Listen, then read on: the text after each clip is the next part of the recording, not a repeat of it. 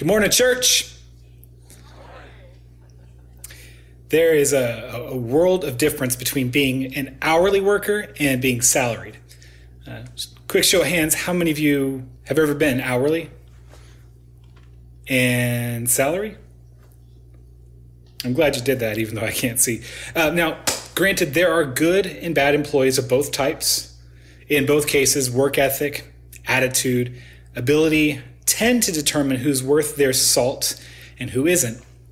But from the worker's perspective, all things being equal, the two types of employment are very different. For example, when you're hourly, working extra hours has the consolation of a bit more cash in your pocket when it's time to get paid. Now, if you're salary, that extra time doesn't usually translate into extra pay. If you're going to work more, there have to be other things that motivate you to do it. Maybe there's worry that the project you're working on won't be ready on time, and that reflects poorly on you. Maybe you get passed over for a promotion. On the other hand, you might really care about the project, and you want to see it succeed because you believe it's actually a good and worthwhile thing. Of course, hourly employees can care about the job too. That's not the point. The point is that when you're hourly, you get paid for the time, whether you believe in the work or not. But a salary worker has to want more than the paycheck to invest the extra time.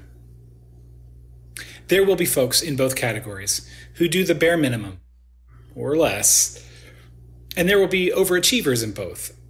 And it seems to be that the happiest, most fulfilled workers aren't necessarily the best paid. They're the ones who believe in their work. The ones who believe that what they do is worth the doing. In today's parable, we read about workers in a vineyard, and in particular, how they felt about the boss's salary policies. And before we dive too deeply into that, I noticed something interesting about this parable. Most of the agrarian parables focus on either the very beginning of the process, sowing the seeds, and the end of the process, harvest and threshing, but not many spend their time in the middle. This parable, in particular, is a bit of a standout in that regard. We aren't really told how far along the vines are. These guys could be pruning branches, they could be watering the vines, they could be harvesting the fruit. We don't really know. That might be worth a moment's consideration. It's a parable about the long middle time, the time we are undeniably in right now. And if we keep this straight, it'll help orient us for the rest of the story. The yearly cycle, the growth of the vine, the bearing of the fruit, the harvest, and eventually the wine pressing, probably represent the movement through history of God's kingdom from its humble beginnings to its fulfillment on the last day. But the whole parable takes place on a single day. So what is that? I think it might be right to picture the day as the lifetime of the men in the story. After all, it's only then that we should expect the promised reward from God for the work we have done. No doubt, we do get little mercies and blessings along the way, but Scripture is clear that our treasures, our reward, are kept for us in heaven. And we ought to press on through this life so as to attain it in the end. So we have the landowner, God, it would seem, who wants people to cultivate his vineyard. That is, to work on the health and growth of his kingdom. The goal here is to work so that the vineyard bears fruit. Fruit, you understand, is the point of the vineyard. The landowner planted a vineyard so that he would have grapes. The vineyard doesn't exist for its own sake. It has a purpose outside of itself. The vine is not nourished by its own fruit. Its fruit is meant to feed other things. The landowner goes into town, looking for people who want work. He hires some guys first thing in the morning with the typical wage, a denarius.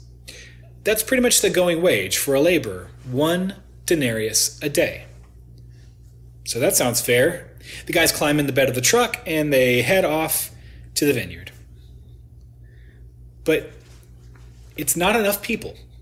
The landowner heads back into town a few hours later. He offers a denarius.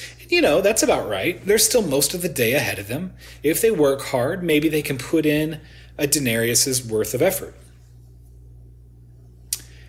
Then things go a little strangely in this parable, as they do in most parables, because the kingdom of heaven is not like the kingdom of earth.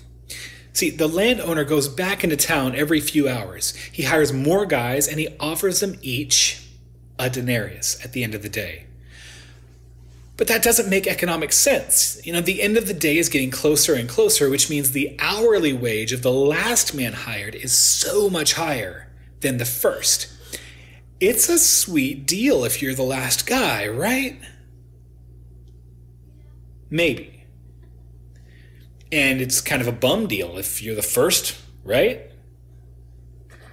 Maybe. But maybe not. Certainly the men in the story thought so.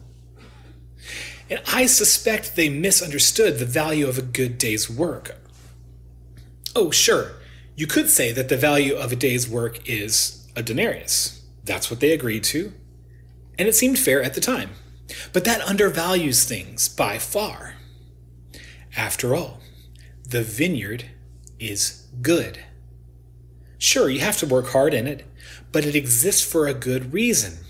From the vineyard will grow fruit that blesses the farmer, his family, and the whole community. If not for the vineyard, there would be no harvest. And then, where would we be? Doing the work in the field is, in itself, a good thing. Sure, you may sweat and ache, but isn't that a small price to pay to feed the town? When the harvest comes in, you can look at it and say, I was part of that. And as many of you know, if you grow the food, it just tastes better. Consider the alternative, right? What the early workers were jealous of. Wasting the day until the very end.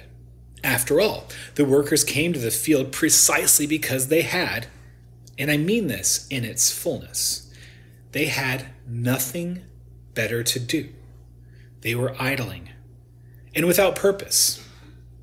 So what is this story really about? Well, Jesus understands the apparent injustice of giving the same reward to the deathbed convert as he does to the lifelong committed Christian.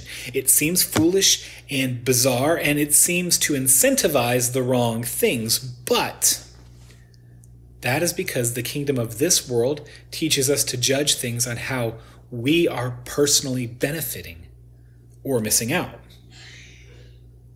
And that's just not how the kingdom of heaven works. Listen again to the Master's words. Am I not allowed to do what I choose with what belongs to me? Or do you begrudge my generosity? Do you begrudge my generosity? If we were more kingdom-minded, perhaps we could learn to love and praise God for showing mercy to the latecomer. If we were more mature, perhaps we would see that missing out on the kingdom for most of your life isn't better than being part of it for the long haul. It's a wicked voice in our heart that tells us to be jealous of all the years we wasted in God's kingdom just to have the same reward as the one who lives wildly and comes to Christ late in life. It's a wicked voice because it's telling you that life is better outside the kingdom than in it. Friends, Christ died and rose again to redeem you for today as well as for eternity. The gift of salvation isn't an IOU to be cashed at the end of your life. It's a beautiful treasure to be enjoyed today. It's a privilege to be part of God's life-saving and life-giving work today. The work is sometimes hard, but it's well worth it because it is the noblest thing you can do, cultivating life for the world around you. That's the value of a good day's work in God's kingdom. Let's pray. Heavenly Father, we thank you so much that whether you called us first thing in the morning or late in the day, you have called us to work in your vineyard. It's a noble and beautiful thing, and we ask, Lord, that we would value it the same way that you value it. We love you and we thank you and praise you for your generosity that shows mercy both to the early comers and the late comers. We ask, Lord, that you'd guard our hearts from jealousy or envy or regret, but rather, Lord, that you would set our hearts and minds on the beautiful task that you set before us, cultivating your vineyard right now.